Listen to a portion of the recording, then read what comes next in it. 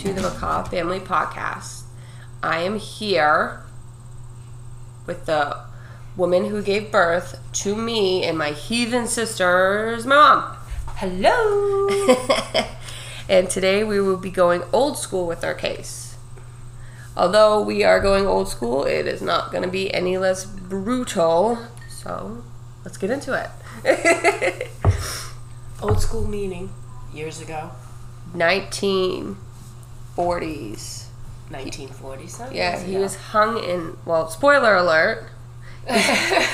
He was hung in 1949. Obviously got caught. Yeah, a little bit.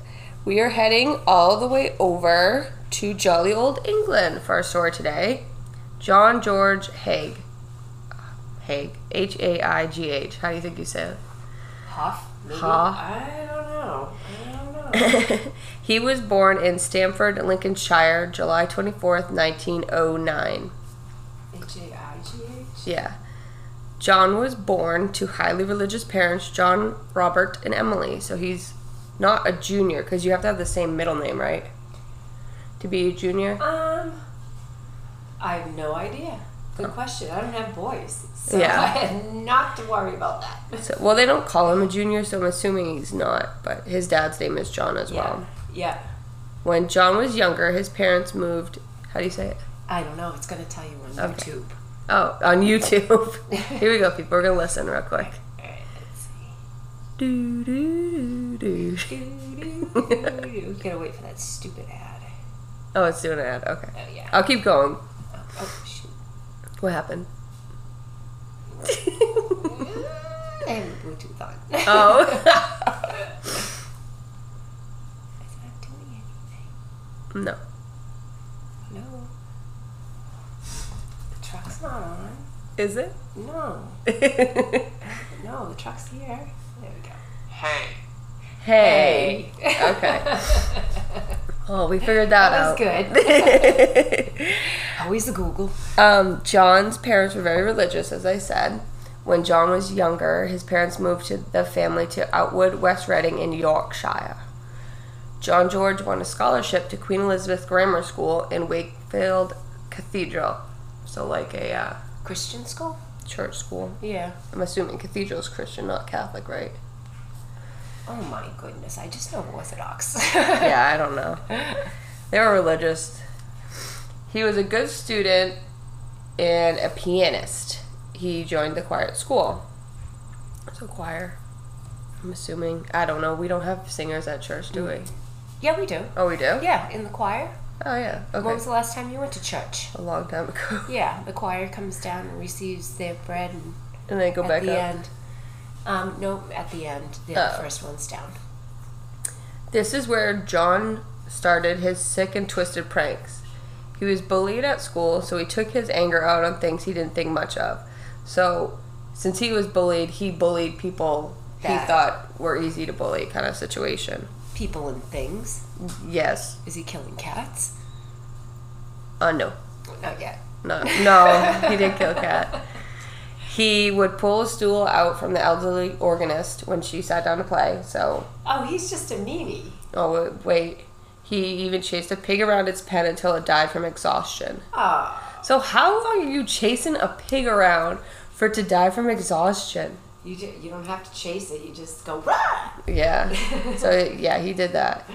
After he finished school, the pranks didn't quite stop there. John got a job as apprentice engineer because that's what his dad was. His dad was an engineer and he wanted his son to be one. Yeah, they were coming from a prominent family. They weren't poor. No, because that's a private school, I'm assuming. Yeah, but he got a scholarship. Because he's go there. Yeah, he's smart. He was quickly fired for putting sugar in his boss's gas tank. Oh my gosh. Yeah, so this is an adult now doing How many this. times did you want to do that? How many times did A you lot. want to do that? Not to you. Okay. He was then fired from an advertising and insurance job for stealing from both of them. So 2 different jobs, advertising and then insurance, and he stole from the cash box from both of them. So he likes his money but doesn't like to He's work for very, it. Yeah. That is the theme in this whole thing. He just doesn't want to work for it. No. If this was in today, people would have noticed the way John acted and would have, like, gotten him help. or he would have still became a serial killer, either or. But spoiler alert, John is paying attention. No, John is a serial killer. This is in the 1920s. I mean, they didn't have what we have now to tell mental health. Yeah. In July. Half the time you don't even know when a serial killer is looking at you in the face anyway. No, they say that you will pass by a murderer a couple of times in your life, and at any point in time, there's 10 serial killers working in the country. Like it's a job. Oh my God. Think about it. I mean, yeah, well, you know what? There was one in New York, but now we don't hear about it. There was a serial killer in New York. He was stabbing people. Yeah. I think they called him the subway slasher or something. He was stabbing people.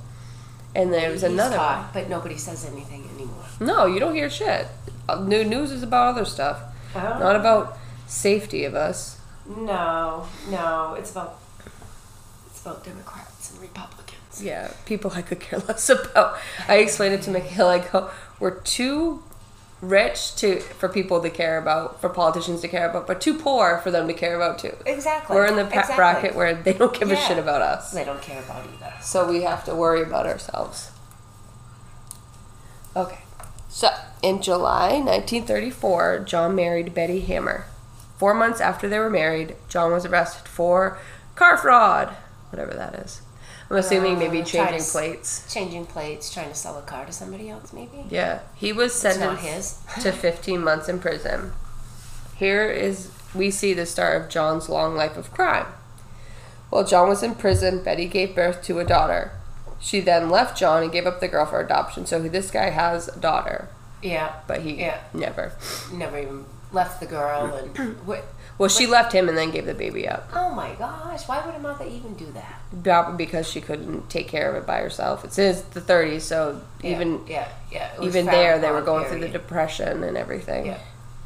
Actually the 30s. This is World War I, right? 1940s. No, that ended in 1919, I think. World War I ended. That would be the start of World War II. I think so. We didn't get into World War II until the 40s. But I digress. This was a trying time. I mean, the whole 39. So I mean, the whole early 1900s to the 1940s. What was Britain was going through Well, shit. we were too, I'm sure. In 1936, he was released from prison and moved to London and started working as a chauffeur for arcade owner William McSwan. So he's coming down the ladder. Well, remember the name. Yep, McSwan. Yep. Yep. William. That will be coming up later. Once John left being a chauffeur, he decided it was time to change his name. He invented a new alias, William Cato Adamson. As Adamson, John had multiple offices in London, Guildford, and Surrey, working as a solicitor selling fraudulent stocks and shares. Oh, there it is. This scam came to an abrupt skank. This skank. He doesn't come to an abrupt end yet. When someone noticed that the town of Guildford was spelt wrong on the letterhead for the so-called business. Yeah, so then he was sentenced to 4 years in prison for fraud. Dot your I's and cross your T's, people. I know. How do you not make sure the name of the business spelled right, properly? That's what I mean. While he was in prison, this is where he came up with the reason for always getting caught. The people were still alive to alert the police. Oh, of course. Of course. So now he's turning into a red-collar killer. While he was in prison, he learned the name of a serial killer named Georges Alexandre Serret. This guy was of Greek descent, but he was from England. He would dispose of his victims in sulfuric acid. Oh, nice. So you would think that John, having learned that Serret got guillotined for his crimes, that he would not try him? Yeah, but again, spoiler alert, he does, and it doesn't go well. Somehow, in prison, John got a hold of acid and field mice and started experimenting in his cell on how do they get this stuff? I'm sure you can't sneak that in No. body cavities. So he finds like is acidifying, I guess would be the great word. Yeah. Little field mice, so he can figure out how much he needs. To kill him. Yeah. Or no, to dispose of the body. Yeah, to get rid of the body. Yep. In 1943, John was released from prison, and this is where our story truly begins. And he's got all this information. Yeah, he knows. He learned about this other serial killer that did it. So there's another good thing for prison. Yeah, they can't figure out what he's. I know there's no Googling, but I'm sure yeah. He's learning it from the library and books. Why would they even have those books in there? Good question. Uh-huh. Donald and Amy Page, also known as Sarah, so Amy Page is known as Sarah. Okay. Are married in October 1910. In May of 1911, Sarah gave birth to their only child, William Donald. After World War I, the family moved to London, where Donald learned advanced shorthand. By 1929, Donald started working as a shorthand typist at the Shoreditch Technical Institute. What the heck is shorthand? You learned that, right? Yeah. Shorthand is... Now they have little type things. You see them in the courts. Yeah. Typing, and that's a shorthand typewriter. It's just squiggles and jiggles on the paper. I couldn't even tell you anymore. But this would be like, and that. Oh, you know, okay. like one. But you had to know all those symbols and all the combinations. So it's like learning a whole other language. Yes. That's crazy. Yes, it is. And that's what because I was not good. And why do they still need a shorthand typist in court? I mean, it's all recorded. True. Yeah. I don't know if they even do anymore. I don't think they do. Well, I don't know. We can watch the court. I watch Matlock all the time. We watch the court channel, and I can't think because they see live feeds. You see somebody in there. I don't know. I don't know what they're doing these days, but I watch too many old crime shows where they show the stenographer is sitting there. So, during this time, the McSwains bought several properties to rent out. In 1939, as World War II broke out, which is in England because we didn't get in there yet, right? The McSwain's son William registered as a conscientious objector. I think that's the right word. So he didn't believe in the war, so I guess you could register saying, I don't believe in this war. Yeah, like an independent. I don't think, did they have independence back then? I don't know, but he objected to the war, so yeah. If you file for that, they is trying to not go to war. Like, you're trying not to be drafted. Gotcha. Nonetheless, in 1941, William was called into service for a 6-month deferment. So no matter what, if you have to get drafted, you have to get drafted. Right. William was afraid of going to war, so to avoid authorities, he would move around constantly. This is something that his killer would use against him later.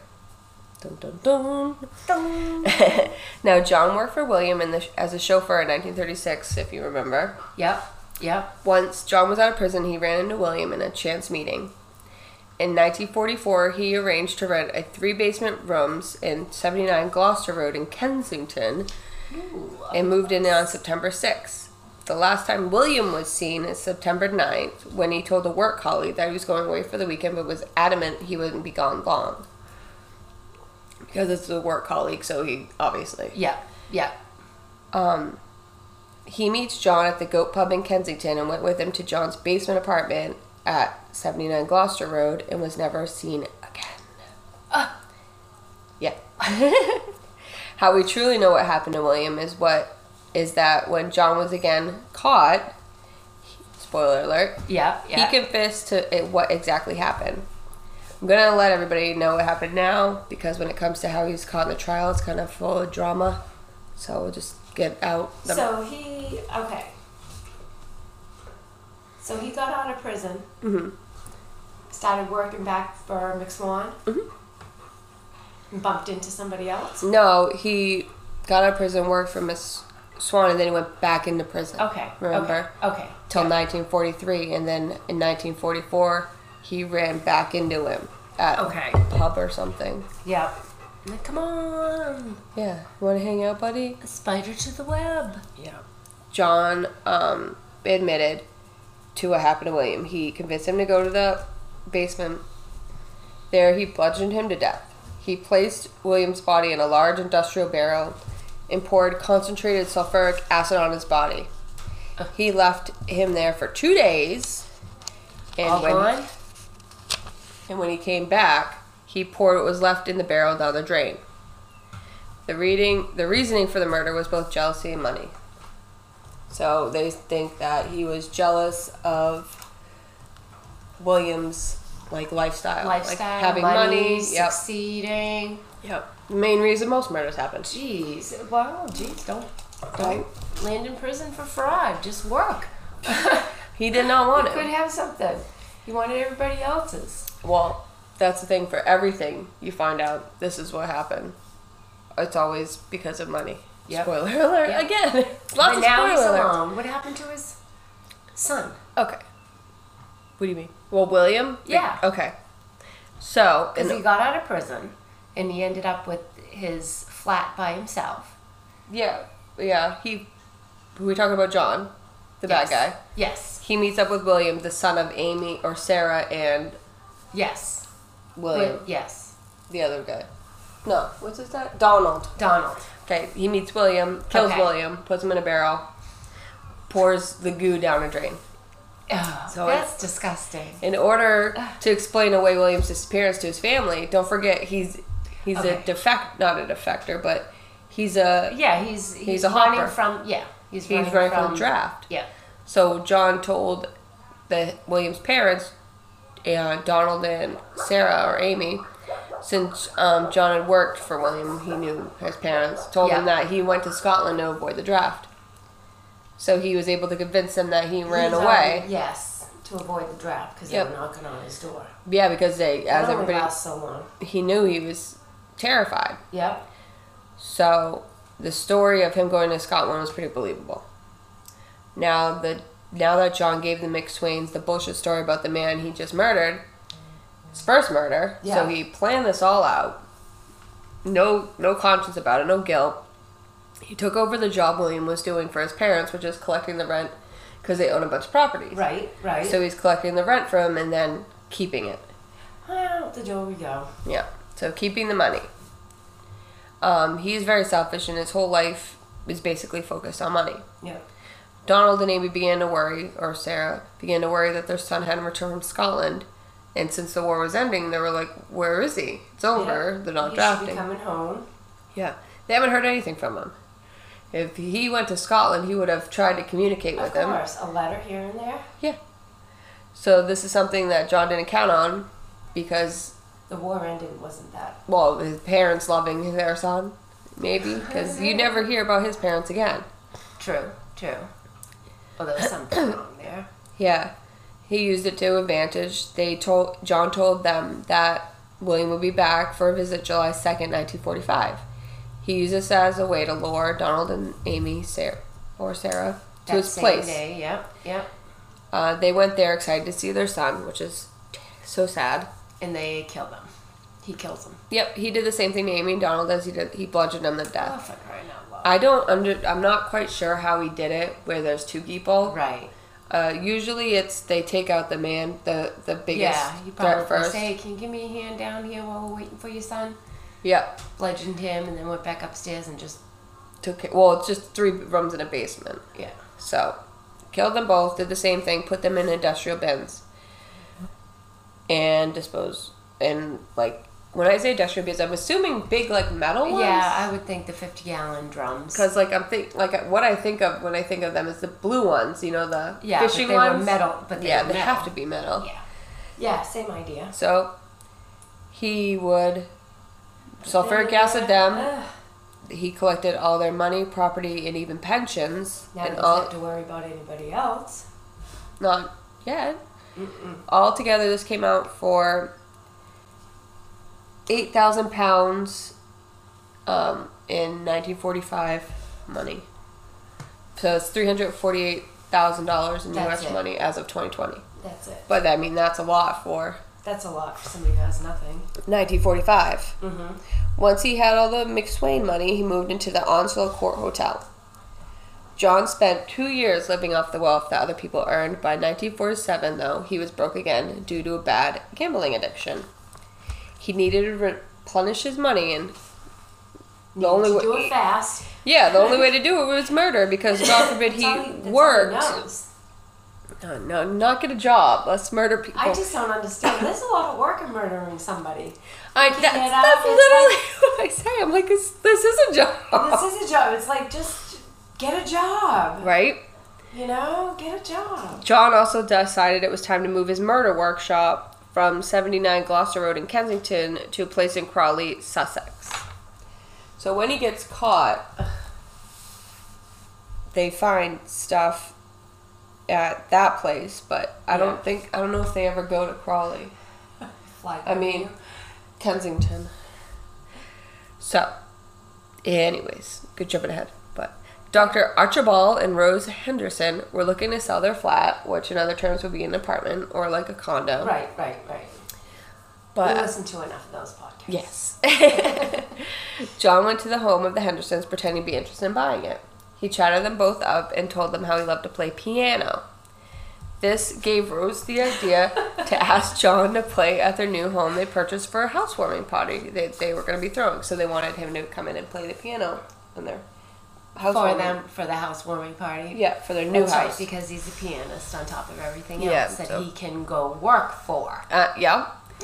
Yeah. Very talented gentleman. John obliged, and while he was at the party, he went through their stuff and found and stole Dr. Henderson's gun. Oh, there we go. I'm just going to take Murder-suicide. John invited Dr. Henderson to the workshop in Crawley to show him an invention he had been working on. Once John got the doctor there... Look at the barrel of my gun. Yeah, he shot him with his own gun in the head. So this poor doctor got shot with his own gun. In his head, which, like I said, suicide. He then contacted Rose saying that Archibald is feeling very ill. So this guy's name is Archibald. I love that name. That was pretty prominent and famous years ago. Not Archibald, so much Archie, now. but Archibald's so cute. Fell very ill, and Rose had to come and get him from Crawley. Once she got there, she was then shot by John in the head. He threw both of them in the bodies. Yep, took over. Both of their bodies that he brought from the other place with him. So we went, he got the barrels. Well, how long were those bodies in there? He just 2 days, and then he dumps it down the drain. Yeah.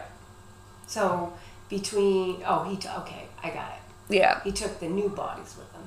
No, yeah, he just took the barrels with him. Yeah. No, he put the new bodies in the old barrels. Yeah. Okay. And then dumped it out. Yeah. He got control of their assets by forging a letter in the doctor's name. He sold everything they had, and once again was able to get 8,000 pounds, which was close to $340K. He decided to keep their car and the dog. Oh, yeah, he can take care of somebody now? Yeah, he kept their dog. Right? I don't get it. I guess it's better than killing it. Yeah, but to win. Right. You don't trust the guy. Yeah. 2 years down the road, in 1949, he was once again running out of money. He was still living at the Onslow Court Hotel and calling himself an engineer for some reason. Well, it's more prominent than murderer. Murderer. Once again, he ran out of money, so he started looking for another victim. And this victim, unfortunately for him, would be his last. Olive Durant Duncan lived at the Onslow Court Hotel, which is the same place as John. She had heard about John being a supposed engineer, and she had a fantastic idea about false fingernails. This gave back in those days, that's pretty good. This gave John the opportunity to get Olive to his workshop, or murder shop as they'll call it, since this is the only thing he used it for. On February... It's paying for itself. Pretty much. 18th, 1949, Olive traveled an hour with John to his workshop, where he shot her in the neck with Dr. Henderson's gun. John took off all her jewelry and her expensive black Persian fur coat. Once he removed everything from her body, he could use his currency. He put her in the acid. So Olive's murder was a huge mistake, because she was reported missing within 2 days by her friend. So people were keeping an eye on her. He was getting sloppy. No, he was. He just met her. And I think the big reason that John was caught was Good police work, and that started with Sergeant Alexandria Lamburn. So a lady. Oh. She went and spoke with Constance. Constance told the sergeant she knew all about Olive. All she knew about Olive. Yeah. How Olive was an aloof woman who disliked most people in crowds and was very strong-minded. Sounds like me. I don't like most people. You don't like most people. Or Get crowds. me out of a crowd. Yep. She also let the sergeant know that Olive wore specific jewelry wherever she left her room. The sergeant also went and spoke with John that same day. This didn't go well for John in the sense that the sergeant had an uneasy feeling about John and felt he may be involved. So right away... He got that feeling. She did. Yep, she did, rather. The sergeant, yeah. She felt uncomfortable and immediately thought something was up with him. Yeah. He told her that he spoke with Olive before she left and she was wearing her statement black fur coat. Another thing the sergeant found odd was that John was a young man living in a hotel with mainly older women, or older people. Yeah. She was uneasy with him, as I said, and she felt immediately that he was involved. So she was up on things. Yeah, and he told her that she left in her statement black fur coat, which we'll find out. No, we'll find out. Oh. In the acid? No, he takes it off her. Yeah, I know. But where did he put it? We'll find out. We'll find out. A description of Olive was sent out to all the police division by Inspector Symes. This is the thing, too, which didn't happen with all the other ones. Dr. Henderson, his wife, and the three McSwains. They didn't even think about him. They weren't even looking in his They weren't looking at anybody. No. Because nobody's missing them. True. The inspector, spurred on by Sergeant Lamburn's comments, started looking into John as a suspect. Inspector Symes and Detective Inspector Webb did their due diligence. Like I said earlier, this was solved by the work of good detectives. Yeah. So they did their due diligence. Webb and Symes went back to the hotel and spoke with the manager, Miss Robbie. She told them that John never has any visitors, drove flashy cars, and wore expensive clothes. Also that he was late on rent and finally settled up 2 days before Olive went missing. Wow. So the day she was murdered. Yeah. Because she was murdered and then she was reported missing 2 days after. So did he... He went... Pawned all the stuff. Pawned her jewelry to get money to pay his rent. Yeah. Symes and Webb went to speak directly to John. They went up to his room and John recalled the same statement he gave earlier to the sergeant. He also let them know that when Olive left, she was also carrying a red bag. Idiot. Yeah. Because all this stuff is found. Yeah. And he's the one who brought it. Yeah. And he, told them all this. What John didn't know at the time was that he had met Inspector Symes before. Symes had questioned him years before this, and then Inspector knew John was a con man. So he had dealt with him before, and John didn't remember, but the inspector did. Once back at the station, Symes ordered a full record search on John George High from Scotland Yard. Since the only convictions that came back were white-collar crimes, then those didn't really add up to murder back then. Where it comes to red collar. Yeah, well, yeah. But this is totally different. This is a serial killer. He was going to end up there either way. I think so. Symes, at the time, wasn't sure if John had killed Olive. The next day, the newspaper ran a story about Olive's disappearance. So, like I said, this murder was the one that gets him caught because she was missed. They're putting stuff in the newspaper. They're looking for her right away. And he didn't pawn a lot of stuff from the other people, did he? He just had their money, their pension, stuff like that. Yeah. Yeah. The next day after the newspaper ran a story, a guest of the hotel came forward saying that they ran into Olive in the lobby of the hotel the day she went missing and relayed a conversation she had with Olive to the police. Olive had told this anonymous guest that she was traveling with John to Crawley that day. So I didn't find the name of the guest. Who had said it? Yeah, but they said, she was going with this guy. Yep. And now they're still already questioning him. So this tip set in motion Symes getting into the workshop in Crawley and the inevitable end of John's murder sprees. Well, it's not really sprees, it's just serial killer. Because sprees would be like boom, boom, boom, boom, boom. He waits 2 years. He's a product killer. He does it for stuff. There's so many different things. Yeah, he does it just for money. I thought spree was like all in one spot really quick. Yeah. Okay. Or, yeah, like, well, a murder spree, yeah. Serial killers usually have, like, a cooling down period where but he's just doing it for money. There's no, like, logic really behind it, so it's just, he's a product killer. Once they got to John's workshop, they didn't find much at first. It was basically empty with few boxes, tools, and empty bottles of sulfuric acid were all over the floor. Oh, but we don't know what those are for. Yeah, right. The windows were all painted over, so not much light was in the room. Yeah, remember when I got into a car accident and because we clean windows, razor blades came out, and this guy's like, that was helping me. You think that's cool? Are you good? I'm like, yes, I clean windows. Yeah, what do you think? Help me get out of this destructed vehicle. I know. Look at the stuff. Yeah.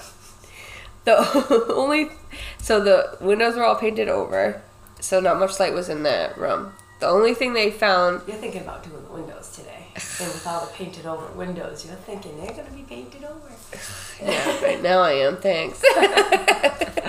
Bye. The only thing they found didn't fit with the theme of this was the drab basement was a locked leather hat box.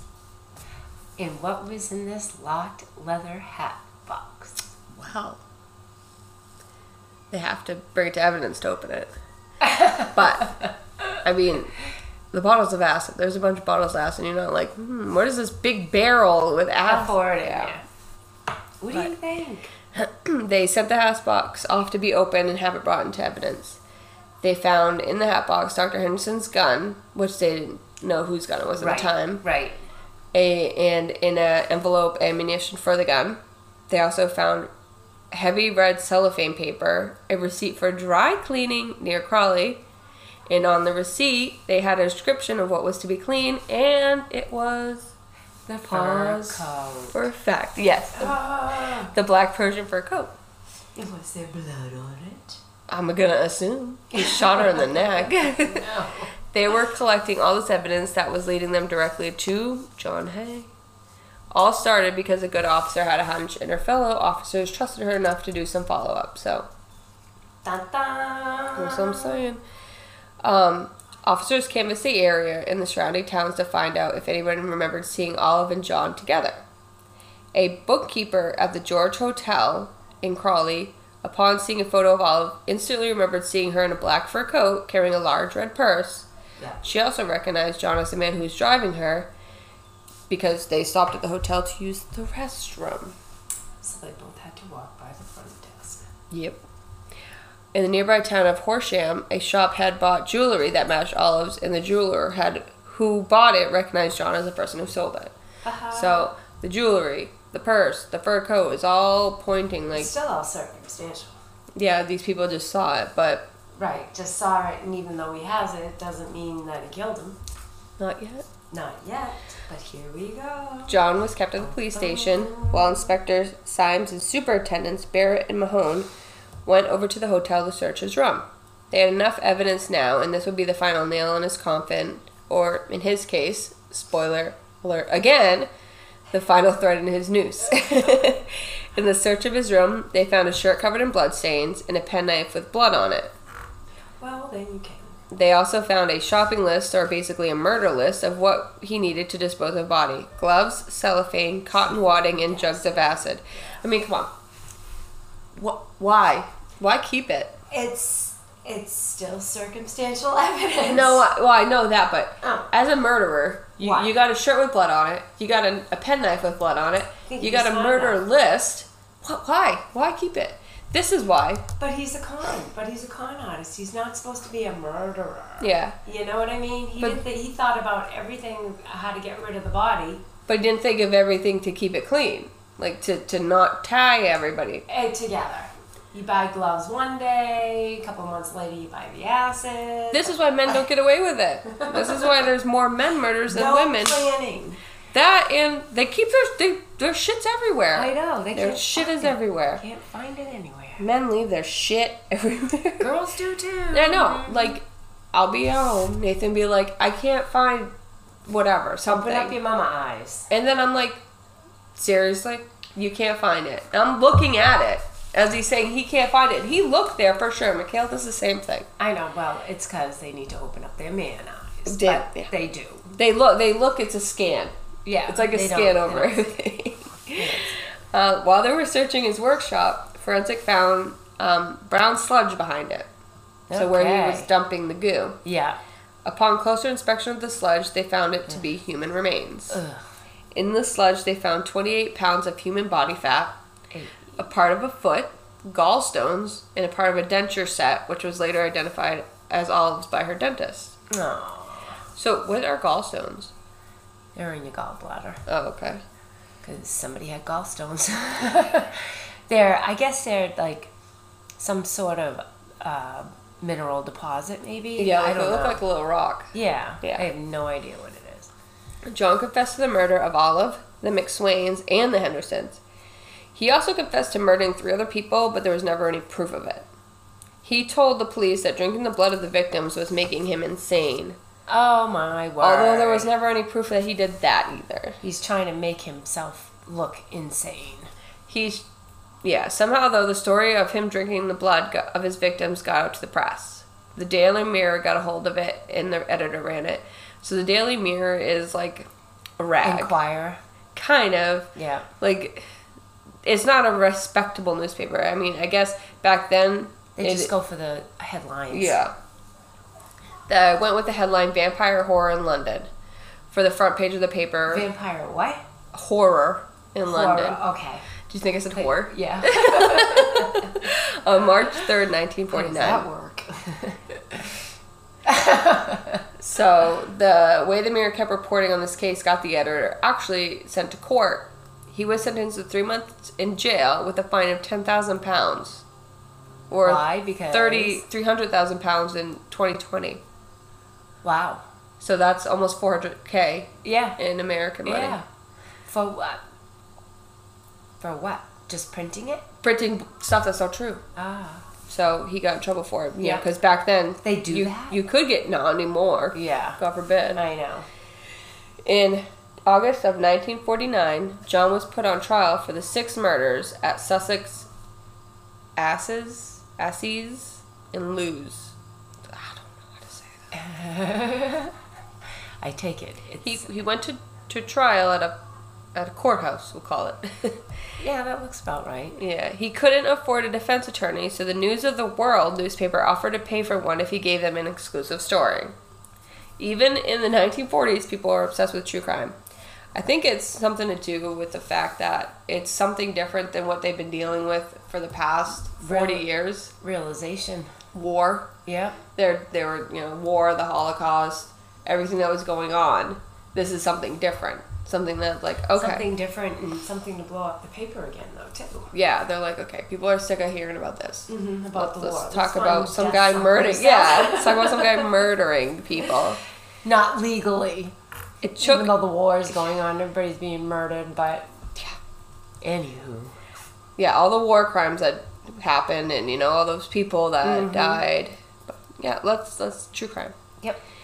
It took the jury only minutes to deliberate, find him perfectly sane and guilty of the murder of all 6 people. While John was in prison, he opened up to his physician, Dr. Yellowlist, about his childhood nightmares. Okay. That John claimed lured him into murder. I'm going to relate a so-called dream that John claimed caused him to murder. He told Dr. Yellowlist that, quote, I saw a forest of crucifixes which gradually turned to trees. At first I seemed to see dew or rain running from the branches, but when I came nearer, I knew it was blood. All of a sudden, the whole forest began to twist about, and the trees streamed with blood. Blood ran from the trunks. Blood ran from the branches, all red and shiny. I felt weak and seemed to faint. I saw a man going around the trees gathering the blood. When the cup he was holding in his hand was full, he came up to me and said, drink. But I was paralyzed. The dream vanished, but I still felt faint and stretched out with all my strength towards the cup, unquote. Now, what's so funny is that you can even interpret that in the Jesus Christ sense that I know when we go to, at the end to receive the blood, yeah. You drink the blood, the wine's the blood. I'll give him this though. He has imagination. He's just so trying to full get out of of shit. He's so full of shit. He's just trying to get out of what he did. He tried to blame bad dreams on his lust for murder, but the truth of the matter is that he murdered for money just 100%. Yep. He tried to, like, the whole drinking the blood thing, that, like... Oh, you get treated like a king in the mental ward. That's what I mean. He wanted to... Jail. He did everything he could to, sensationalize his story. Yeah. He wanted to be famous. He wanted to be rich. If he didn't squander the money, he wouldn't have had to murder. And that's my hot take on that. Mm-hmm. So if he didn't need money, he wouldn't have murdered. If he wasn't broke, he wouldn't have murdered. He was the pianist. He was a shorthand guy. I mean... No, that was his another guy that he killed. Oh, that's right. William. Yeah. But no, Donald. Donald, yeah. But, I mean, that's what I mean. He was selfish and obsessed with the finer things in life, and the only way he knew how to get those things was to work hard for it, which he did not want to do. Now, his parents, from what I understood, was pretty prominent in religious. But they had money. Yeah. So it's just like he wanted more money, ended up conning people. Yeah, he was getting in trouble. They didn't want anything to do with him anymore. And like I said, like you said, murder is like a job. It's not easy. No. Especially getting away with 5 of them. Yeah. Jeez. But I think he took murder as basically the lesser of 2 evils. The evils being work or murder. Work or murder. And in order for him to play cons, he had to murder the people because that's how he got caught. Yeah. He ended up going to Wandsworth Prison, and there he asked the guard if they could do a trial run of his hanging to make sure that nothing was going to go wrong. Yeah. Because he didn't, I don't know why, but this is like why. That's just in case. In case something happens? Yeah, in case, yes. You want him to die instantly is what they're after instead of having him suffer, so you got to make sure that board comes out. Right? On August 10th, 1949, John George Hay was hanged at Wandsworth Prison in the front of a crowd of 500. Would you want to go see a public hanging? No. No. I don't think I could stomach it. I can't stand blood and gore. That's just even suffering. And I can't stand, like, I don't think... It's supposed to break the neck, so... But it's not instant. No, and not only that, the body's still moving. I had a hard time with Missy. Yeah. And they poop and pee their pants. Missy didn't. No, but... I know. Yeah. Oh, I know. But, I mean... Because everything lets loose. I mean, there's no life left in you, so what's holding it in there? And... The cork. Like, you watch those westerns, like Jackie likes to watch, and it makes it look quick and easy. And like Pirates of the Caribbean, there's a scene that he's hanging by his neck. No, there's another scene in the 3rd movie, I think, 2nd or 3rd, where all of these people are going and they're singing and they're going up to the gallows, and it's just like down they go, and then they throw their shoes into a pile and stuff. Oh, yes, I remember that. And the little kid is the one singing and going up to it. Yeah. It's so sad. But yes. So consensus hot take on our part, we're not going to This was like a public thing for this was that was a big thing. They had vendors, they had all that stuff. Yeah, it was a circus. But this is in almost 1950. But it's also England. 500 people. That's a lot of people. Yeah, but this guy was not a nice guy. Oh, this is what we see in the movies. After all this, don't worry, the News of the World got their exclusive with John before he died, and he donated one of his favorite suits to Madame Tussauds. You know which that is? The Wax Museum. Oh. They have them. They have them there in Vegas and stuff. Yeah, but he's in one of them. He was put in the Chambers of Horrors part of it, but this one closed in 2006. 16, sorry. 16. The London one. I'm pretty sure the ones in America are still open. So get this. He donated his favorite expensive suit, right? Yeah. Where do you think he got the money for the suit? Oh my god. If you think about it. Nick Swan? Well, he doesn't ever say it, but I mean, think about it. He didn't work. All his money came from his murders. Mm-hmm. So he had to have bought his suit by murder. Yeah, right? Or by his murder money. So literal blood money. He bought the suit and then donated it. Yes. To take all his possessions. Well, he donated it so like he could have a wax figurine in the Hall of Horrors. Yeah. Crazy. So if you look at a picture of him, he kind of looks like Hitler. I thought so. Did you? Yeah. Okay. I don't know. But that's the 1940s look. Was that the little mustache? The greased back hair. The little mustache. But his face was kind of square. Yeah, he's a weird looking dude. Yeah. But he looked happy. Well, every picture I saw him at, he was always like smiling. Yeah, like, and why would they make the wax figure look smiley? I don't know. I posted it. Scary. Did you see it? I don't know if I saw it when I was Googling him or not, but yeah. Yeah. So that is our story for this week, the acid bath murderer. Want to take a bath? No. I don't like baths anyways. Sit in your dirty ass water. Well, I got a stand-up shower. Full size. The dog even takes one too. You take a shower? When it's thunder and lightning out, he does. I think that he would have been able to get away with the murders if he was a little more careful. He got away with 5. Yeah, but how many total? They said 6. 6 total, but and he tried to claim more.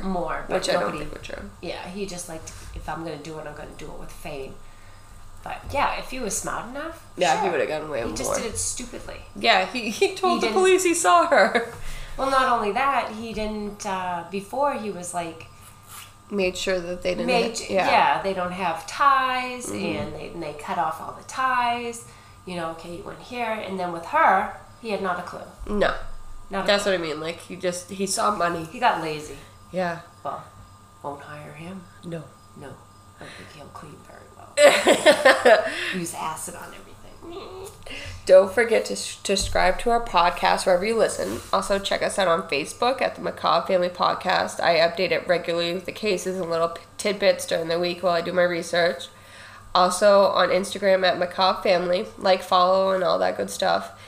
Any thoughts, show ideas, or anything you want to ask, shoot me an email at macabrefamilypod@gmail.com. Ooh. Right? Fancy. Yes. I look forward to hearing from everyone. Love you all. Keep it spooky.